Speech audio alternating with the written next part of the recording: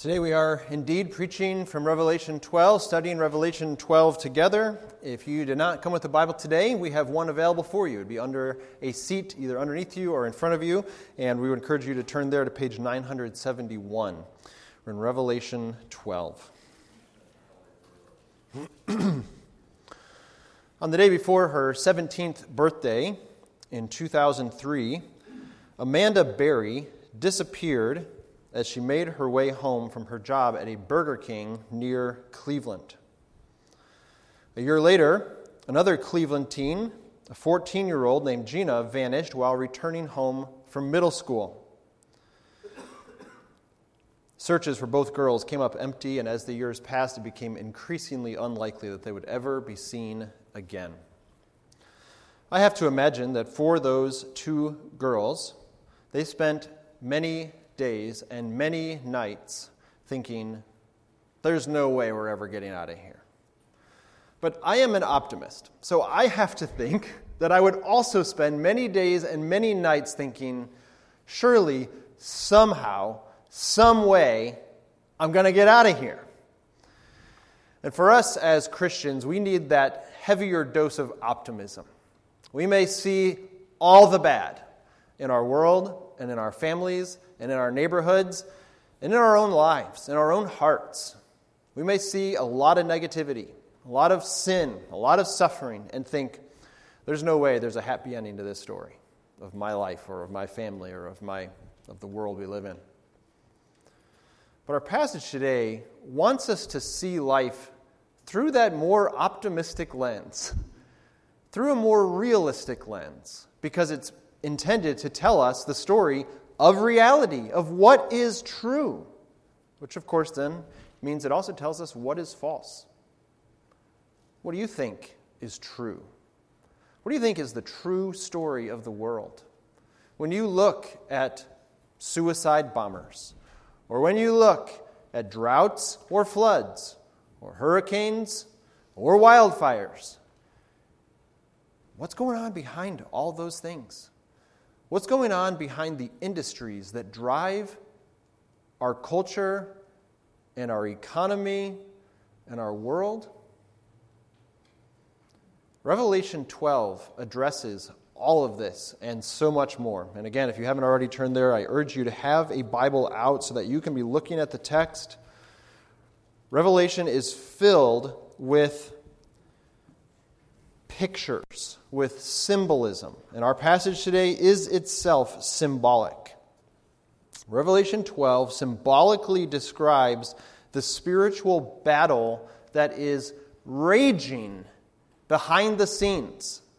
All right, I just want you to picture that there are curtains, and all you're seeing are a few actors in front of the curtains, but behind the scenes there are people pulling strings and bringing in special effects, whether it be fog or smoke or flashing lights. There are actually things going on behind the curtain. You may only see a little snippet of what's actually happening in reality, but behind the scenes there's a lot happening, and this passage tells you what's going on behind the curtain. It's a great battle, and it's symbolically described here in Revelation 12. Let me read the entirety of this passage. If this is your first time joining us for Revelation, you picked a great week to be here, primarily because it's a short passage, considering how long some of the other ones in this series have been. So Revelation 12 today, we're going to sort of slow down our approach through Revelation these next few weeks at least. So follow along as I read Revelation 12. Again, I believe it's on page 971 if you're using a Bible provided. And a great sign appeared in heaven, a woman clothed with the sun, with the moon under her feet, and on her head a crown of 12 stars. She was pregnant and was crying out in birth pains and the agony of giving birth. And another sign appeared in heaven. Behold, a great red dragon with 7 heads and 10 horns, and on his heads 7 diadems, or crowns. His tail swept down 1/3 of the stars of heaven and cast them to the earth. And the dragon stood before the woman who was about to give birth, so that when she bore her child, he might devour it. She gave birth to a male child, one who is to rule all the nations with a rod of iron. But her child was caught up to God and to his throne, and the woman fled into the wilderness, where she has a place prepared by God in which she is to be nourished for 1,260 days. Now war arose in heaven. Michael and his angels fighting against the dragon, and the dragon and his angels fought back. But he was defeated, and there was no longer any place for them in heaven. And the great dragon was thrown down, that ancient serpent who is called the devil and Satan, the deceiver of the whole world. He was thrown down to the earth, and his angels were thrown down with him. And I heard a loud voice in heaven saying, "Now the salvation and the power and the kingdom of our God and the authority of his Christ have come, for the accuser of our brothers has been thrown down, who accuses them day and night before our God. And they have conquered him by the blood of the Lamb and by the word of their testimony, for they loved not their lives even unto death. Therefore rejoice, O heavens, and you who dwell in them. But woe to you, O earth and sea, for the devil has come down to you in great wrath, because he knows that his time is short." And when the dragon saw that he had been thrown down to the earth, he pursued the woman who had given birth to the male child. But the woman was given the 2 wings of the great eagle, so that she might fly from the serpent into the wilderness, to the place where she is to be nourished for a time and times and half a time. The serpent poured water like a river out of his mouth after the woman, to sweep her away with a flood. But the earth came to the help of the woman, and the earth opened its mouth and swallowed the river that the dragon had poured from his mouth. Then the dragon became furious with the woman, and went off to make war on the rest of her offspring, on those who keep the commandments of God and hold to the testimony of Jesus. And he stood on the sand of the sea. Once again, this is a very symbolic passage, symbolically describing a spiritual battle. And maybe you're sitting here wondering, why could God have not just basically told us the point of this passage in one sentence, and we could all go home super quickly? That would be nice in some ways. But do you think there's a reason God uses symbolism? Throughout Revelation and many other parts of the Bible, I think there's a really good reason. And I want to ask you a question here about a medical device. Do you know what a defibrillator is? It's one of those machines that you put on somebody whose heart has stopped or it's gotten really irregular, something like that. It provides an electric shock. Let me read to you this quote by a guy named Tony Reinke, who's a theologian, a journalist, a Christian author. He writes about Revelation this way: "The imagination-stretching images are God's way of sliding the spiritual defibrillator over the slowing hearts of sluggish Christians.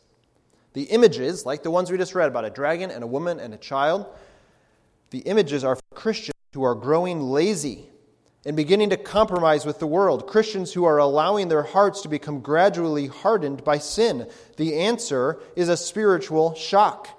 It's God's way of confronting worldliness and idolatry in the church, among Christians, in other words. When idolatry begins to lure the Christian heart, God reaches into our imagination with images intended to stun us back to spiritual vibrancy.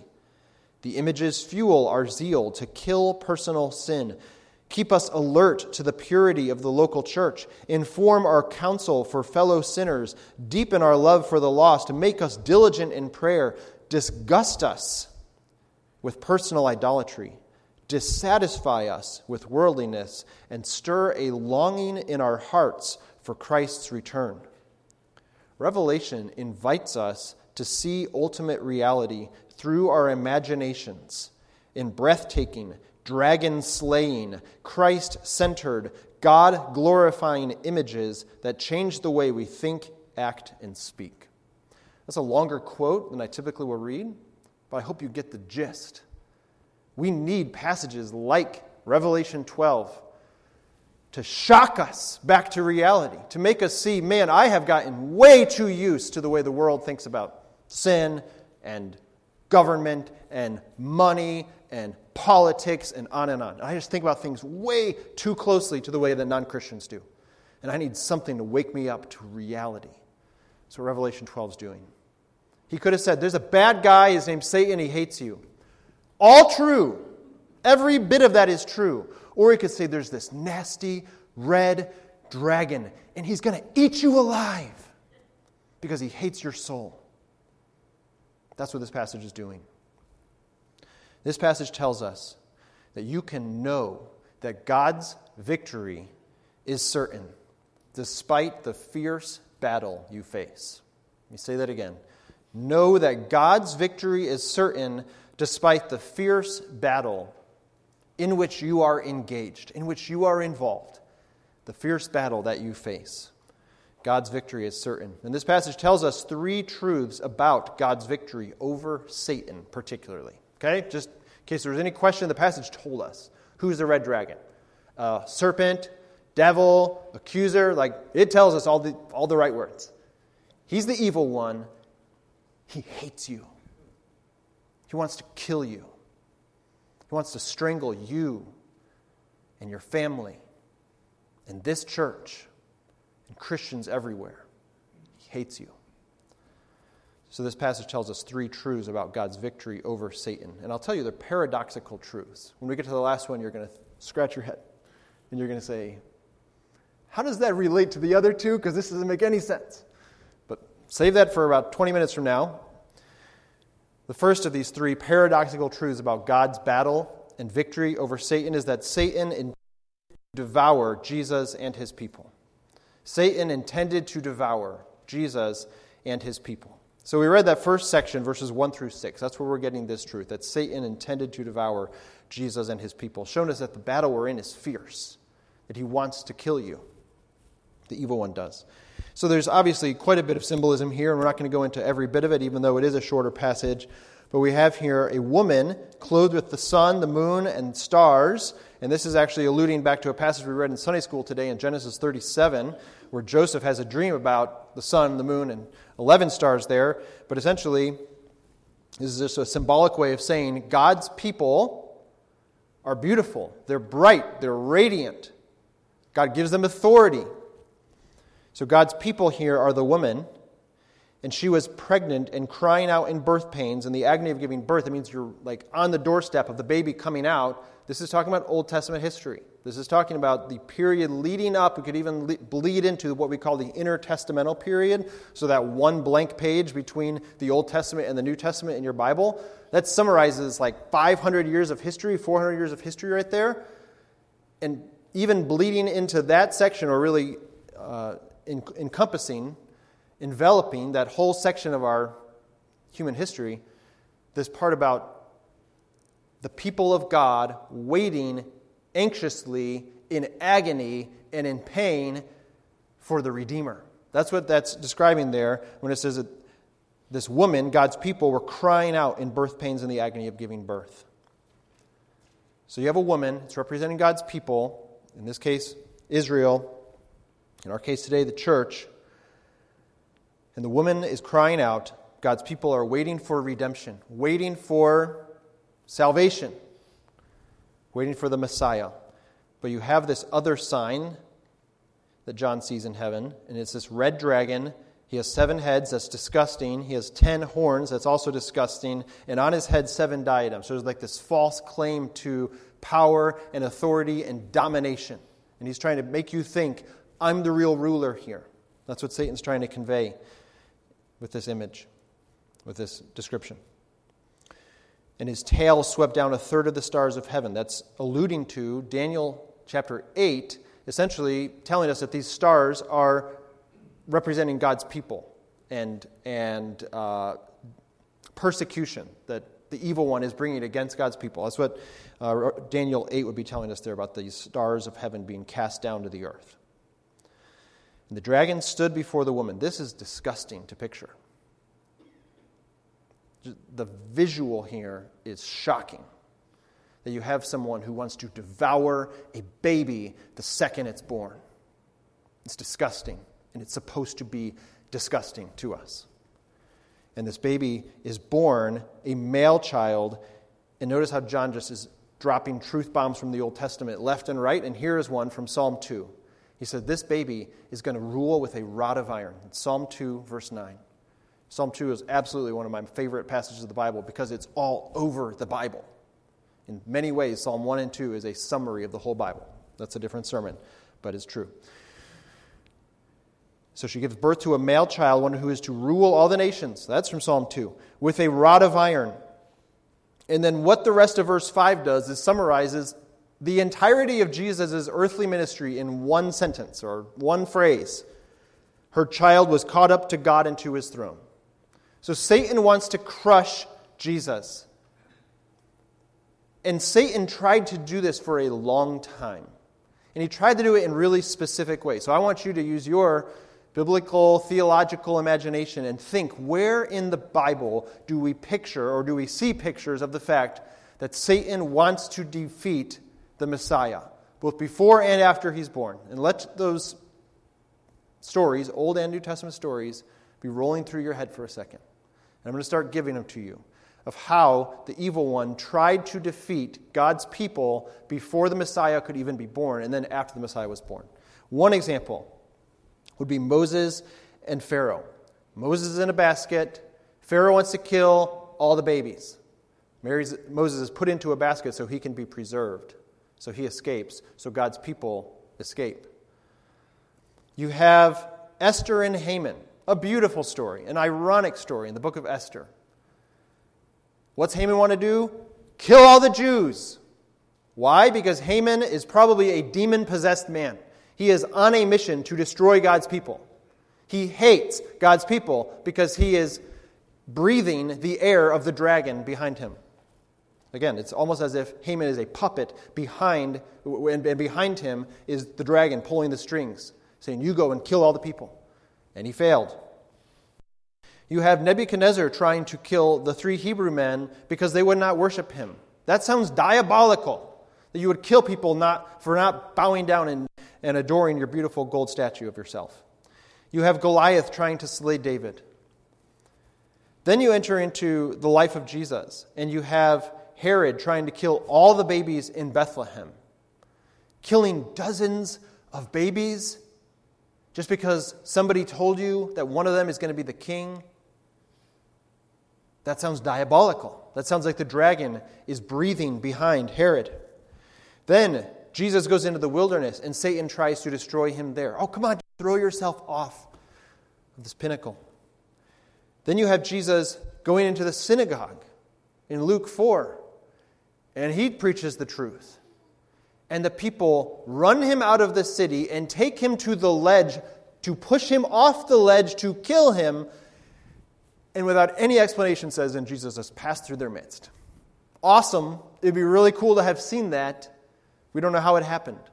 But all we know is people hated Jesus because the dragon hated Jesus, because Satan hated Jesus. And he hates all of his people.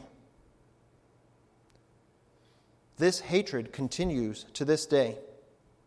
Satan intended to devour Jesus and his people.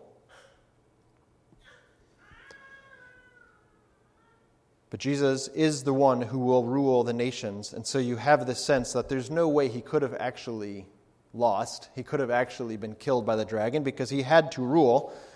And so this child was caught up to God and to his throne. I think it's a very concise way, again, of saying he was taken up to heaven. He ascended to heaven. We affirm that every time we affirm creeds and many confessions, Jesus ascended to heaven. He's safe. Satan didn't get him. He thought he did. He got him on a tree. He crucified him publicly. He made a public shame of him. But then Jesus came back to life. And Satan could do nothing about it. And Jesus has ascended to heaven. He is caught up to God and to his throne. And the woman, the people of God, fled into the wilderness. Who do you think there the woman is? In verse 6. It's the people of God. And where are the people of God? They're living in the wilderness. Where else in the Bible? Again, I'm just kind of asking you to keep churning through what you've heard. If you grew up here in this church and you have come to Sunday school for decades and you've read your Bible over and over again, what comes to mind when you think about the wilderness? Well, the first example that probably comes to your mind is God's people going into the wilderness after they flee from Pharaoh. What was Pharaoh trying to do? destroy God's people, not let them get away. Instead, they were destroyed. You see that the Old Testament is taking all these pictures and rehashing them over and over again. But God's people then fled into the wilderness where she has a place prepared by God. Sometimes we see divine passives where it just says prepared for her. Here it actually tells you it's not passive. It's just God, or it's not just this hidden idea of, well, I wonder who did the preparing. It tells you exactly who did it. God's the one who prepared a place for his people, and you are safe until God is done with you. Your soul cannot be destroyed by the evil one, no matter how hard he tries. What did Martin Luther say? The body they may kill, God's truth abides still. That's fine. Paul said the same thing. For me to live is Christ and to die is gain. If you want to kill me, kill me. It's actually fine because I get to go be with the Lord who I love. But if you don't kill me, I'm just going to keep preaching the truth until I die anyway. Perhaps you heard the story this week of a 2-year-old girl in the Upper Peninsula of Michigan, very close to the Wisconsin state line. A 2-year-old girl who walked away from her home in Michigan's Upper Peninsula alongside 2 family dogs was found in the woods hours later sleeping on the smaller dog like a furry pillow, state police said. I think this was on Thursday. I think I read this on Friday. I thought, Lord, for this providential sermon illustration. She laid down and used one of the dogs as a pillow, and the other dog laid right next to her and kept her safe, Lieutenant Mark said Thursday. It's a really remarkable story, he said. Troopers used drones and police dogs in the search while local police and citizens from both Michigan and Wisconsin helped look for the girl in the remote wooded area. Around midnight, a citizen, I'm skipping some parts here, a citizen on an ATV found the girl about 3 miles from her home. A 2-year-old girl, 3 miles from her home. How did she stay safe? She had a dog on one side and a dog on the other. She used one as a pillow and the other as a blanket. That's amazing. She was provided for in the wilderness. They found her around midnight because random citizen strangers were out on their ATVs, as you do in the Upper Peninsula of Michigan. But just think about what else is in the Upper Peninsula of Michigan. Bears, coyotes, wolverines, wolves. We could go on. And those things, many of them come out at night. And she's out in the middle of nowhere with 2 dogs. And they found her. And she was safe. And when I read that, I thought, the woman fled into the wilderness where she has a place prepared by God, in which she is to be nourished. This 1,260 days thing may make you scratch your head. I definitely have a bald spot back here from scratching mine. But as I think about this passage, how many days is that, or what time frame are we talking about here? We also see this exact number referred to later on in verse 14, where God's people are in the wilderness, nourished for a time and times and half a time. That's a time is a year, so times is 2 more years, you've got 3, and half a time is another half of a year, so you've got 3.5 years. Coincidentally, if you take 1,260 and you divide it, basically 42 times 30, let's just put it that way. It's 1,260 days. 42 months is 3.5 years. What we have here is, in Revelation, we have 3 different ways of referring to 3.5 years. And when God's people read this, they would have thought of specific historical situations that the people of God had endured that were 3.5 years long. And when they read that, they would have thought, oh, that is symbolizing, as we would expect in a passage with a dragon symbolizing something and a woman symbolizing something, the numbers would be symbolic too then. And what we have here is a time frame that symbolizes hard, difficult days of battle, essentially. These symbolize a period of intense suffering for God's people before God delivers them. And again, Revelation refers to this in 3 different ways. Just have your eyes open to those ways. But Jewish people had come to understand historically that 1260 was emblematic for any period of severe suffering. John uses the expression to refer to the entire period of suffering between Jesus' first and second advent. So from the time when Jesus came as a baby to the time when Jesus will come as the reigning, conquering king of the world, and we are living in those 1260 days right now. That means that when it says in verse 6 that the woman has fled into the wilderness where there's a place prepared by God where she's being nourished, that's talking about you. And God is nourishing you. And you have to ask, okay, so then how does God nourish me? He didn't give me a dog to take me off in the wilderness. He nourishes you through the Word of God and through the people of God.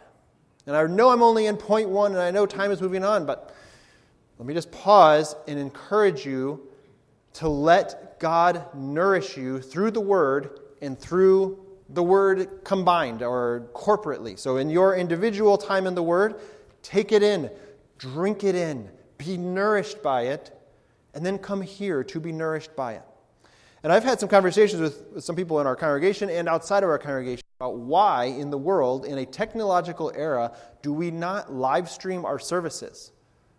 Some of our homebound members have asked repeatedly why we don't live stream our services. And let me tell you the primary reason we don't live stream our services. This feels like such an offshoot, like this is like the 7th level of application here, but we're going for it anyway, all right? Deep dive. Here we go. We don't live stream our services because we think a church is a group of people who gather in a place at a particular time. You knew, maybe from our website, maybe through habit, you knew to be here at 10:30. We aren't at Starbucks at 9:45. We're here at 10:30. And you showed up. And we think that when we gather together, that's when God does His work in the corporate preaching of God's Word, the corporate singing of God's Word, the corporate praying of God's Word, the visual elements of God's Word, such as baptism and the Lord's Supper. All these things happen when we come together, when we meet together. And even this past week, I had a conversation with one of my sons about school author visits. And I'm just going to make a complaint for a second about if you're an author of children's books, you should be cheaper to go to schools. It's like $5,000 to get an author to come to a school for a day to talk about the books that they've written. Or it's $300 to have them for the exact same amount of time, but have them be on Zoom. Do you think they have lost some sense, authors have lost some sense of how important it is to be in person? And when I told my oldest son this, he goes, "It's not the same." And I was like, there's another sermon illustration. Thank you. It's not the same to be sitting in your pajamas on your couch watching a worship service as it is to be hearing a suffering sinner sing that God is glorious. You need to be here to hear that. There, end of plug. All right. Be nourished by the Word of God, by the people of God. This passage is telling us that you can know that God's victory is certain despite the fierce battle that you face. This first portion, verses 1 through 6, tells us that Satan intended to devour Jesus and his people. Our second portion here, verses 7 through 12, tell us it's already over. Satan has already been defeated. Let me read verses 7 and following for a moment here, again, to get our momentum going again in the text. Satan has already been defeated. War arose in heaven. Michael and his angels. Michael is the archangel. He's described in a few places in the Bible, just in short little segments to say he's a means by which God accomplishes great things sometimes. Michael and his angels fighting against the dragon, and the dragon and his angels fought back, but he was defeated, and there was no longer any place for them in heaven. And the great dragon was thrown down. And now you find out exactly who that dragon is. He's the ancient serpent. There's one passage in particular that should come to mind when you hear the phrase, that ancient serpent. Which one is it? It's Genesis 3. This is the guy who tried to ruin God's people in the Garden of Eden. This is the guy who brought about the fall, who said, if I can make these people who look like God, they're made in God's image, if I can make these image bearers do something wrong and rebel against God, I win. That's what he thought, and he was totally wrong. But this ancient serpent, who's called the devil and Satan, the deceiver of the whole world, he was thrown down to the earth. This passage is telling us Satan has already been defeated. The battle is over. There are people who have overcome the evil one, by the blood of the Lamb. That takes us back to chapter 5. John heard about a lion. He turns around, he sees a bloody lamb, as though slain, but he's not laying there. That means he has the wounds, but he's not laying there, he's standing there. That means he's victorious. That means he's resurrected. That means he's alive right now, which means he's going to crush the head of the serpent, as Genesis 3 told us would happen. So what should you do when you hear that they have conquered this dragon by the blood of the Lamb and the word of their testimony? In other words, by trusting in the bloodied Jesus who came back to life, and by clinging to the truth, by holding fast, not letting the evil one pry your fingers off of the truth of God's word. What should you do? You should celebrate. That's what verse 11 says, or verse 12. Therefore, rejoice. And there's this phrase that's shown up over and over again throughout the book of Revelation that refers to people who have not put their hope in Christ. They're living on the earth, they're walking around the earth, they are dwelling in the earth, and so John calls them over and over again earth dwellers. What's verse 12 say? Rejoice, O heavens, and you who dwell in them. You're not an earth dweller, you're a heaven dweller. Who are the heaven dwellers? You and me. Our citizenship is not here. Our citizenship is with God, where God is, where the reigning Lamb is, the resurrected, standing Lamb. So rejoice, those of you whose hope is in Christ, who are holding fast, who are keeping the commandments. But woe to you, O earth and sea, because the devil is doing his thing. And you think about where else the New Testament talks about Satan and his schemes and his wiles. You think about the fact that he's a roaring lion in 1 Peter 5. He is looking to devour you, to destroy you.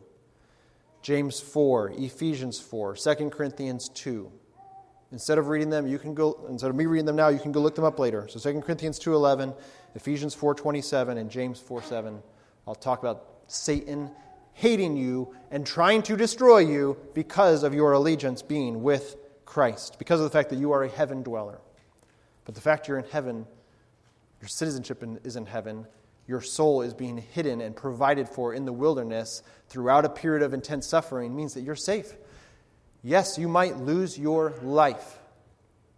I prayed for Christians in Somalia today. I could have prayed for Christians in Nigeria or in North Korea, and we could have gone on and on. I think Somalia is number 3 out of the top 50 of persecution toward Christians. I read that I think it's in Nigeria, 3 of the 4 Christians who are martyred around the world today are from Nigeria. 3 out of 4, every 4. It's really hard to be a Christian there. People can kill you for your faith, but they cannot take you out of the wilderness where you are protected and provided for by the Lord himself. Satan has already been defeated. So Satan intended to devour Jesus and his people. But the battle's over. The battle is won. Satan has already been defeated. Third, verses 13 through 17. This is paradoxical. Okay, he's already been defeated, but guess what? The third element of this battle is that Satan will make war on you till the end. He's already been defeated, and he's going to keep making war on you till the end. And let me give you a historical example that maybe will help make sense of this a little bit. That the battle's over, but it's still going on. You're probably familiar with the idea of D-Day and VE Day. So D-Day is when it was clear that the Allies were going to win World War II. VE Day means Victory in Europe Day. That's the day where the war was kind of officially over. Like, you can celebrate now. This was in May of 1945, I believe. I had this written down here. Rick, you can just yell it out if I have that wrong. Yeah, May of 1945. Thank you. D-Day is in 1944, just about a year later. Victory in Europe Day. Now you can really celebrate. Okay? But what happened between D-Day and VE Day? Did Hitler and his cronies just kind of lay down because they saw the writing on the wall? Victory for the Allies was inevitable, but the war wasn't over yet. And some of the most gruesome fighting in the war followed D-Day, before VE Day. So D-Day represents when Jesus decisively defeated Satan in his life, his death, his resurrection, his ascension. And VE Day represents when Jesus will return to earth to consummate his victory. Right now, we are between D-Day and VE Day. And the war is really hard. And let's just keep in mind, Satan still really hates you. If he was trying to devour the baby as it came out of the birth canal back in chapter 12, verse 4, he still wants to devour you because you are holding the flag and you are waving proudly, I'm on the side of the risen king. That slain lamb is my king, and I am going to die for him if that's what it takes. And Satan says, okay, then you're going to die. He hates you. Just know that, Christian. And if you're not a Christian, we want to urge you to get on the right side of this. You hear people talk all the time about getting on the right side of history. A lot of times that's a garbage phrase, but right now I'm telling you, you want to be on the right side of this battle. You do not want to be flying the flag that has a dragon with 7 heads on it. Get on the side of Jesus. Say what he says. Stand for what he stands for. Hate what he hates. Love what he loves. The evil one is a live dragon. Yes, he has been defeated, but he's still alive. There's a section in The Hobbit, which if you're not familiar with it, just read it. Or it's a movie, I guess you could do that too. But if you're going to read something, read the Bible. But if you have extra time, read The Hobbit. Never laugh at live dragons, Bilbo, you fool, he said to himself. Bilbo is one of the main characters. And he realized, oh yeah, the dragon's still alive. And you shouldn't leave, he says elsewhere, you shouldn't leave a live dragon out of the equation if he's around. Don't leave him out of the equation. He's still alive. So Bilbo says to himself, never laugh at live dragons, you fool. Again, he's saying it to himself so he can call himself a fool. I'm just telling you, Christian, don't laugh at live dragons. He still wants to eat you. He still hates you because of your love for Christ. And he will use sin, your sin and the sin of other people. And he will use mockery from coworkers or classmates or employers or relatives or neighbors. He will use obscurity.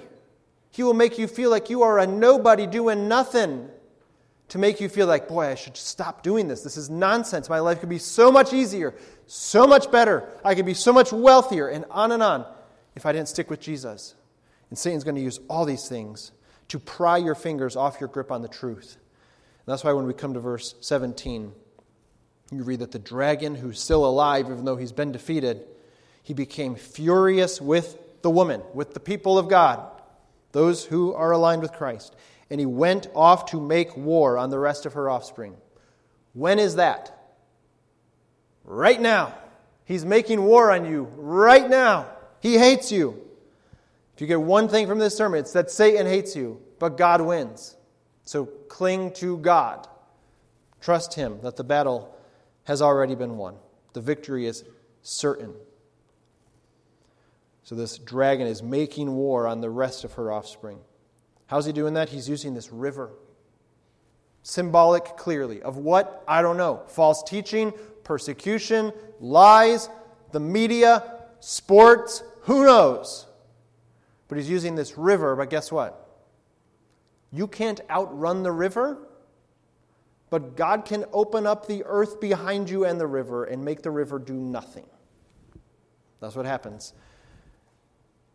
In verse 16, the earth came to the help of the woman. You had nothing to do with it, but God protected you. He took you into the wilderness. And how did you get there? Do you notice the detail in verse 14? The woman was given the 2 wings of the great eagle so that she might fly from the serpent into the wilderness. What's the wings? What's the eagle? And what you want to do every time you see something like this in Revelation is just say, where else in the Bible does this show up? Where else do dragons show up? Search that out. Where else do eagles show up? I believe the first one is in Exodus 19. And what's God promise his people there? I will deliver you on eagle's wings. How about Isaiah 40:31? Those who wait on the Lord will mount up on wings of eagles. God's going to protect you. God's going to take you to a safe place. Your soul is safe because you continue to keep the commandments of God and hold to the testimony of Jesus. And when you read that in verse 17, you think, oh, so salvation really is by works. I really do save myself. That would be a wrong conclusion. Do not assume that. But it is telling us true Christians hold on tight. You keep fighting your sin. This is why Paul used this argument in Romans like, oh, so grace is awesome, so I can just do whatever I want. And he says, no, please don't do that. Please don't assume that. Keep fighting your sin. Keep holding fast to the commandments. Keep holding on to the testimony of Jesus. In other words, keep proclaiming the gospel. Even your presence here today is a way of you telling the evil dragon, you're a loser. You lose. Look at, you got 50 people in a random town, in a random church with a random pastor, and you're going to lose because we are going to keep preaching the truth till kingdom come. Amen. That's all there is to it. I saw recently a sign, a well-intentioned sign, I'm certain, that says, may peace prevail on the earth. And it's written in a bunch of different languages, so no matter what language you read, you can read, may peace prevail on the earth. Obviously, I want peace, okay? I'm not anti-peace over here. But my brain goes to the how question, not the why. Like, obviously, we know why we want peace. Mine goes to the how does that happen question. Because it clearly isn't happening yet. So what do we need to do to get there? How would you answer that from Revelation 12? How's peace come? Peace comes when the head of the seed of the woman crushes the head. When the foot of the seed of the woman crushes the head of the seed of the serpent. When God wins, that's when peace will prevail on earth. We sing this at Christmas time, like peace on earth and mercy mild, God and sinners reconciled. We sing about joy to the world, the Lord has come, let earth receive her King. Let there be peace all over the earth. When's that happen? When Jesus returns. Because when Jesus returns, see ya to the dragon. He's dead. He's gone forever. So if you are here and you are a church member, I want to urge you to keep doing church member things. You know what that means. Every time we gather together for a members' meeting, we affirm together our covenant, our promise that we're going to keep holding each other accountable. We're going to keep having secret and family devotions, or private, I can't remember exactly the word there. I should have memorized, I don't. We're going to keep reading the Bible, we're going to keep praying, we're going to keep giving, we're going to keep showing up. Again, Zoom doesn't cut it. It's so much better to have coffee over a table with each other than over a computer with each other. You know that, so keep showing up. I know life happens. I know we get sick. I know we have family from out of town. I know we go out of town. So life happens, I understand that. But if you have a choice in the matter, show up and let God's word nourish you again. Hold people accountable. Don't assume everything's okay. Because when people assume that everything's okay, really bad things are happening behind the surface. Like in a random house in Cleveland where there were young women hidden away for a decade. And then early in May of 2013, the owner of that house in Cleveland forgot to lock the door. He locked one of them, but he didn't lock both. And it was enough for one of those women to escape from the basement and bang on the window and get the attention of a neighbor walking by who was clearly confused by it and then realized something's clearly wrong here. So he came over and kicked the door down, and those girls escaped. They were free. They had held on long enough. And I want to urge you, Christian, to keep holding on because that evil guy lost. and evil dragons lose too. Keep holding on to the truth, because God's victory is certain. Let's pray together. Our Father, may we believe what we've just heard. We may have 10 reasons in our minds right now of why we don't want to believe it, because it sounds like a fantasy story, or because it contradicts something we want to do or something we want to believe. Lord, may you withhold the evil one's ability to blind us. And instead of our hearts being blinded, may they be opened to your word.